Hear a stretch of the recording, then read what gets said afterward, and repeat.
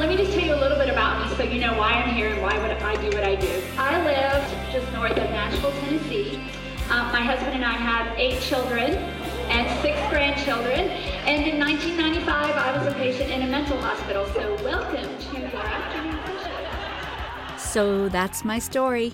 And I hope you won't think I'm too flip about mental illness. But if you do, I would say that's my story. That's how I share it.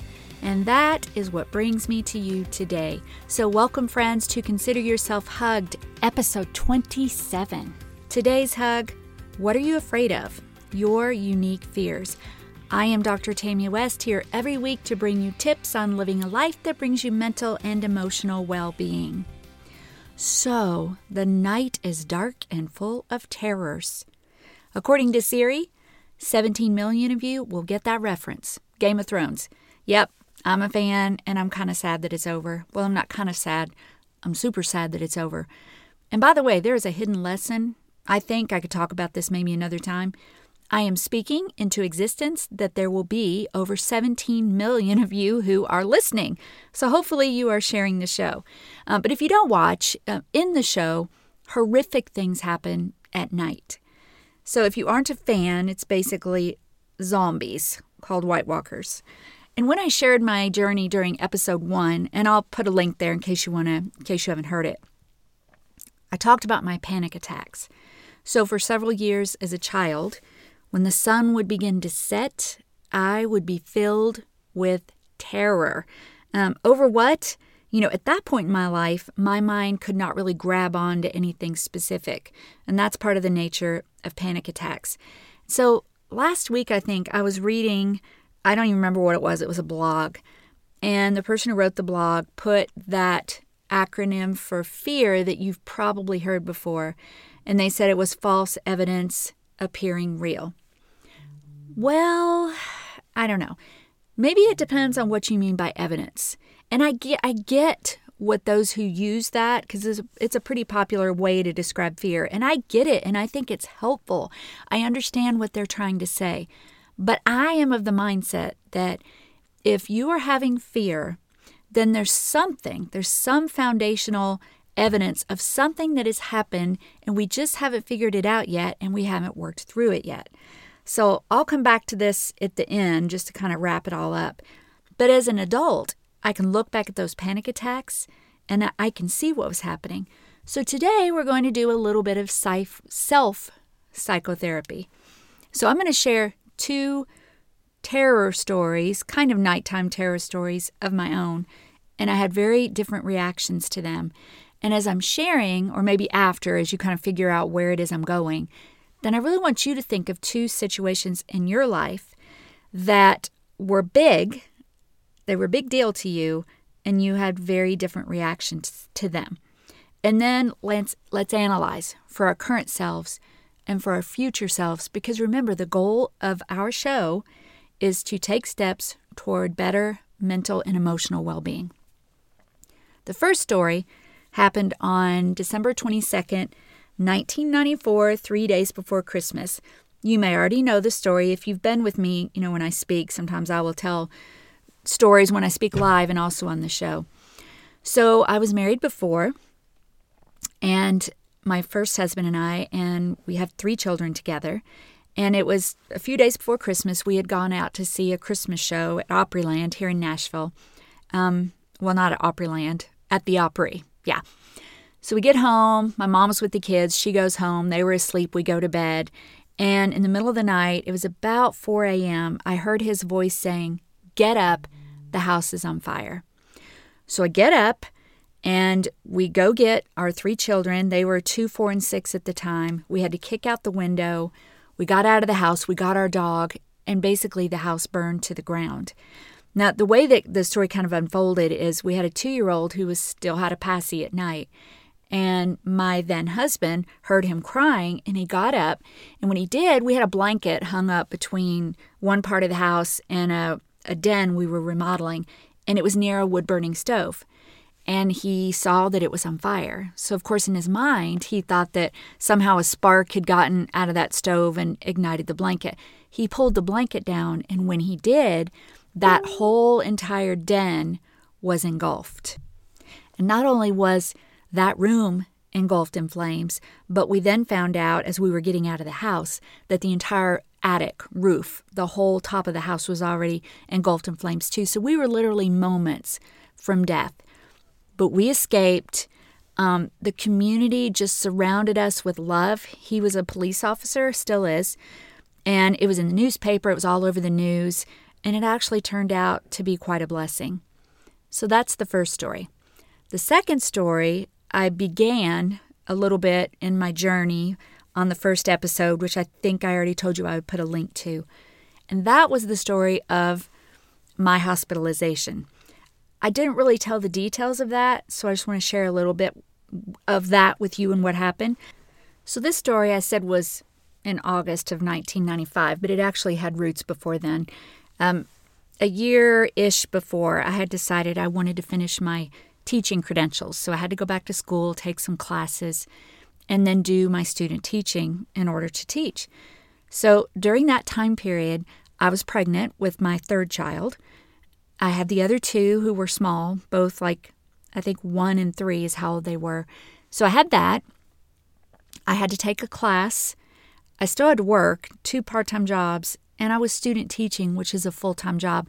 And I was having to write lesson plans and do all that stuff every night. But I was a perfectionist.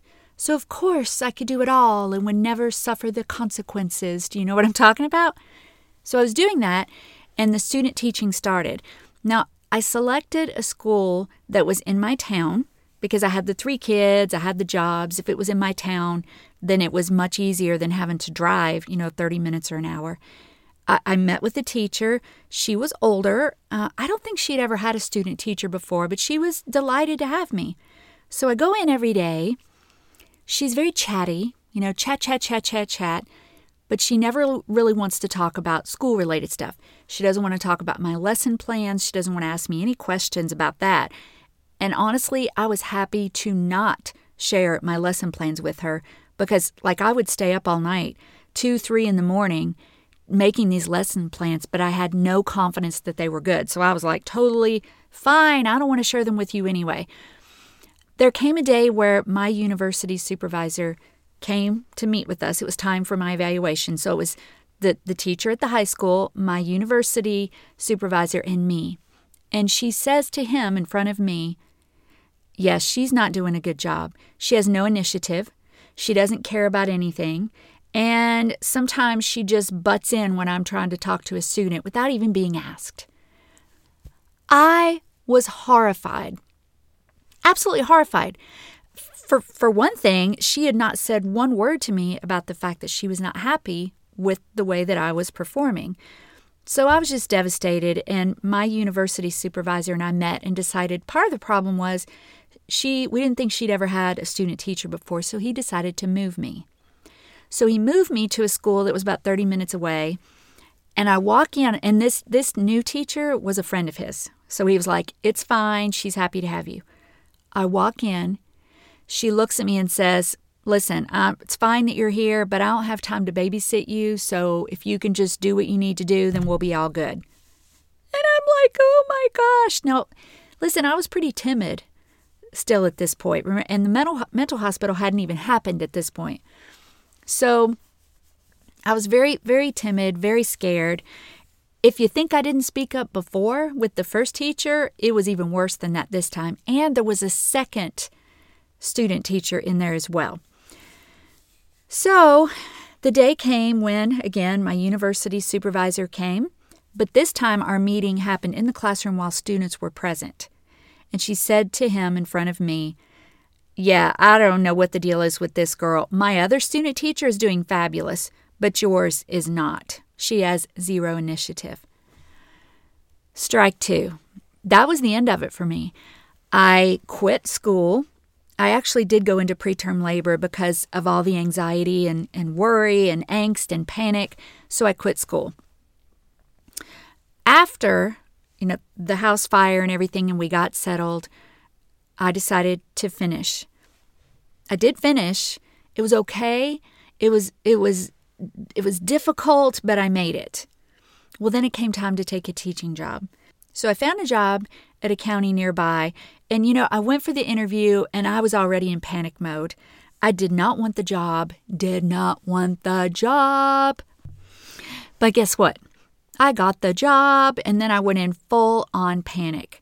And when I said that the night is dark and full of terrors, when night would come, because I took the job and I had a few days to get ready before school started, and I'm in full on panic every single night. I get up in the morning, things seem a little better, but at night I'm falling apart. So I go in on the first day, I teach, everything is fine in the moment. But when I go home and it's night and I begin to think of what could happen, my panic got so bad that my family had to call and quit for me. 6 months later, I got another job. But this time I couldn't even make it in on the first day. The panic was so bad. So they quit for me again. This is when the mental hospital happened. I could not function in life. I felt like I was a complete failure. I felt like I would never be able to live again. I was embarrassed. I was mortified. When it came to the point where I went weeks without basically taking care of myself, hardly eating, caring for my children, caring for our home, coming out of the bedroom, that's when the mental hospital happened. So what's the point of this false evidence appearing real and our unique fears and our reactions? Here's how I process these. Or maybe process these is not the right word. Here's how I reacted to these. You would think that escaping a house fire in the middle of the night, the house burning to the ground minutes after you escaped, would cause a person to now maybe not sleep at night, to worry. Especially if you're someone like me that's genetically and then life experiences sort of predisposed to worry and panic. But there was zero fear in me ever for that experience. Not once. Even to this day. Now let's move to the other one. So I was criticized. Lots of people get criticized. So what big deal? My reaction to it, right? Falling apart, panic attack, mental hospital, it affected the rest of my life. So how do we psychoanalyze that? That is exactly what we're going to do in just a minute. But I want to interject something here because I think this is really important. Fear is a basic emotion. It's hardwired in your brain. It's something that happens to protect you. So I don't want to drive you crazy with splitting hairs about the words that we use, but if you've been with me for a while, you know that that's what I do. What we're really talking about here, I know I titled it, What is Your Unique Fear? And the reason I did that is because we all identify with that word. But what we're really talking about here are complex emotions like worry, terror, panic, dread, horror, all of those things. Fear is the basic emotion that happens automatically. All of these other words that I threw in are complex emotions that occur when our thoughts come in. So I'll put a link to that emotions basic episode as well if you haven't heard that yet. It makes a huge difference to use the right word. So I want you to do this. We spend lots of time, at least I think most of us do, trying to figure out why other people act the way they do. We sometimes make assumptions. We often place blame. We come up with reasons based on their past, why this person is passive-aggressive, why this person is self-centered, right? But we don't often take time to figure ourselves out. What makes me tick? Why am I afraid of this? Why do I get X reaction when Y happens? I don't mean to be harsh here, but all of us probably need therapy just as much as that, quote, passive-aggressive person at work or in your family life who drives us nuts. So let's go back to the false evidence appearing real. I think I said this before. The reason I'm not necessarily a fan is that I believe there's always some reason that we're having a reaction to something. And if we simply say to ourselves, oh, this isn't real, I think that can be helpful, by the way. You got to retrain your brain to stop thinking those negative thoughts. But if that's all we do in the moment and then just move on, it's almost certainly going to resurface.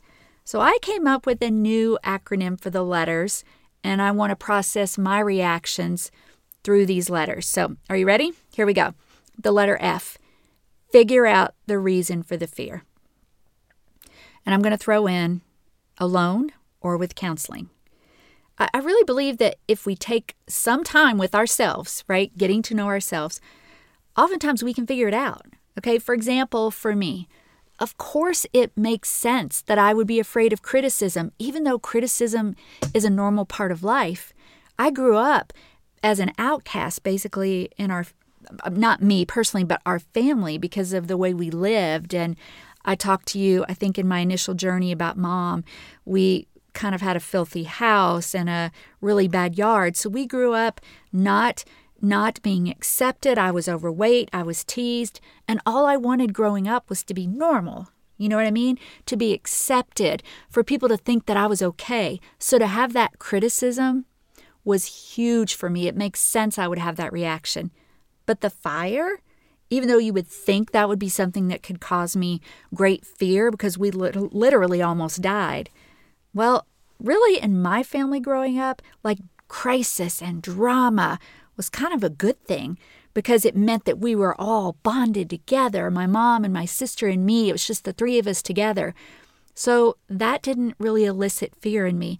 And the other thing about the fire was it actually, except for all the negative things, losing everything, just, escaping all of that, it became such a blessing because of the way people responded to us. So my memories are mostly good of that. So the letter F is figure out the reason for the fear, alone or with counseling. The letter E, explore the details. Again, alone or with counseling. Really delving in, okay, for me again with the criticism, delving into how that affected me. How deep does this go? What are all of the components? And a lot of those I did figure out on my own, but many of those came with counseling.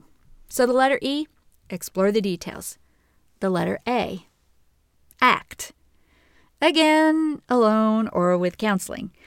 I was going to need to learn how to accept criticism because a life without it will never have any growth. So I needed to figure out, how am I not going to fall apart every time someone doesn't think I'm perfect? I'm much, much better, but I will tell you, I'm still working on that. Criticism is not my favorite thing in the world. So the letter A, act. And finally, the letter R, ready yourself for the future. Okay, say it with me. Alone or with counseling. See, now maybe you need to plan to take some risks. Jump out there, overcome your fears. Or you know what? Maybe you decide that's an area of your life not worth the risk. Maybe it's something that you're not going to encounter very often. Only you and maybe your counselor will know that. So I've actually had to take some planned risks. Some times where I would go ahead and open myself up to criticism when it was in a safe environment and then work my way up. We got to ready ourselves for the future, for whatever it is, because we don't want that fear to come back over and over and over. So, I hope you learned something. I shared my stories with you. I put the links in there for the other episodes so you could go back and reference. But what I want you to leave today with is that new acronym. Yes, in the moment, say to yourself, maybe this is not real. What my mind is telling me about this situation might not be real. Change that thought. False evidence appearing real. It's not that it's bad, but I think we have to go further. So the new acronym that I want you, and all of these will be alone or with counseling, figure out the reason for your fear, explore the details, act, and ready yourself for the future. And that is our time for today. I really hope you learned something today about fear and that you'll jump in and take some steps to move forward. Please, please, please pass the show link along to a friend or two. Go on over to tammywest.com and get information if you'd like for me to speak at your next event. Also, you will find all of the promise info and link there on the blog that I will call show notes. The monthly giveaway always comes from leaving a comment on that blog, so be sure to do that. I think this month I will change that giveaway from the t-shirt to the Consider Yourself Hugged mug. So the picture is here. Take a look at that. It really is cute. I hope it's something that you will enjoy. And I thank you so much for listening. It truly means so much to me. And finally, remembering our mental and emotional well-being goal, I hope that you will renew your thoughts daily, adopt empowering language that prevents verbal harm to yourself and others, and make positive mental and emotional choices every single day of your life. And until next time, consider yourself hugged.